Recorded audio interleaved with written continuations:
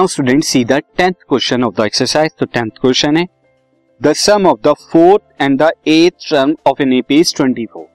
एक एपी है जिसकी 4th और 8th टर्म का जो सम है वो 24 है and the sum of the 6th and the 10th term is 44। Find the first 3 terms of AP. तो हमें उस एपी की फर्स्ट 3 टर्म्स बतानी है। यहाँ पर आपको 4th एंड 8th टर्म का सम दिया हुआ है, 6th एंड 10th टर्म का सम दिया है और फर्स्ट 3 टर्म बतानी है, जिसके लिए हमें फर्स्ट टर्म ए पता होना चाहिए, कॉमन डिफरेंस डी पता होना चाहिए। तो हम वही लेंगे, let first term of AP. इसे ए ले लेते हैं क्योंकि जब भी हमें फर्स्ट टर्म और कॉमन डिफरेंस नहीं पता होता पहले वही ऐसे कीजिए। And common difference of AP is equal to d ले लेता हूं। देयरफॉर हमें जो दिया है 4th टर्म और 8th टर्म का सम जो हमें दिया है, या फिर हम लिख सकते हैं अकॉर्डिंग टू क्वेश्चन। मैं डायरेक्ट आपको बता देता हूं, according to question 4th term plus 8th term का जो सम है वो कितने के बराबर है, वो हमें गिवन है 24 के बराबर। तो 4th टर्म क्या हो जाएगी a plus 3d, 8th term क्या हो जाएगी a प्लस 7d। ये मैं सब a n का फॉर्मूला जो कि a plus n minus 1d इससे लिख रहा हूं। नाउ स्टूडेंट ये कितने के बराबर है, 24 के। तो 2a plus 10d is equal to 24। Also अगर मैं 2 कॉमन ले लूं तो a plus 5d is equal to कितना हो जाएगा, ये 12। इसे इक्वेशन 1 ले लेते हैं। ऑल्सो गिवन दैट हमें क्या गिवन दिया है कि 6th term plus 10th term का जो सम है, 6th और 10th टर्म का जो सम है वो कितने के बराबर है, 44 के बराबर। तो 6th टर्म क्या हो जाएगी a plus 5d 6 minus 1d और 10th टर्म क्या हो जाएगी a plus 10 minus 1d 9d is equal to 44। तो कितना हो जाएगा 2a plus 14d is equal to 44।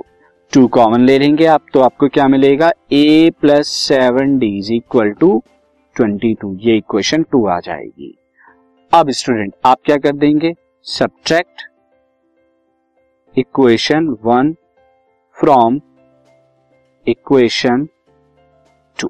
अब इक्वेशन 2 क्या है, 1 को 2 से सब्ट्रैक्ट कराएंगे तो 22 और ये कितना आ जाएगा, 1 कितनी है, 1 is a plus 5d is equal to 12, a plus 5d is equal to 12।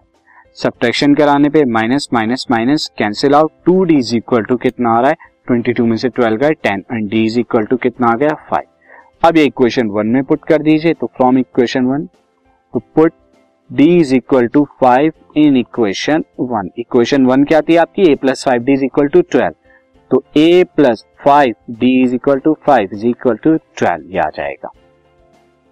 Now student ये क्या आ गया, a plus 25 is equal to 12।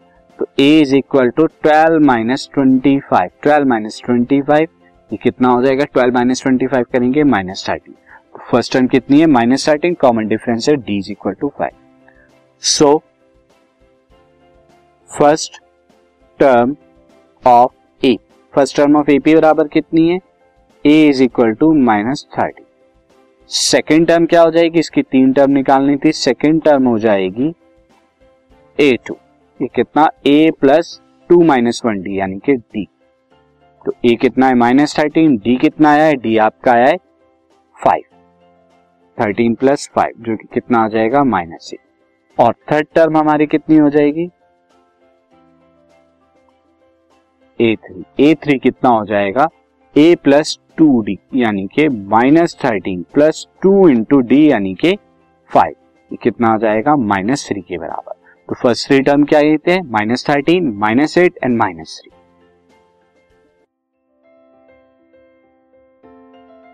This podcast is brought to you by Hubhopper and Shiksha Abhiyan. अगर आपको ये पॉडकास्ट पसंद आया तो प्लीज़ लाइक, शेयर और सब्सक्राइब करें और वीडियो क्लासेस के लिए शिक्षा अभियान के यूट्यूब चैनल पर जाएं।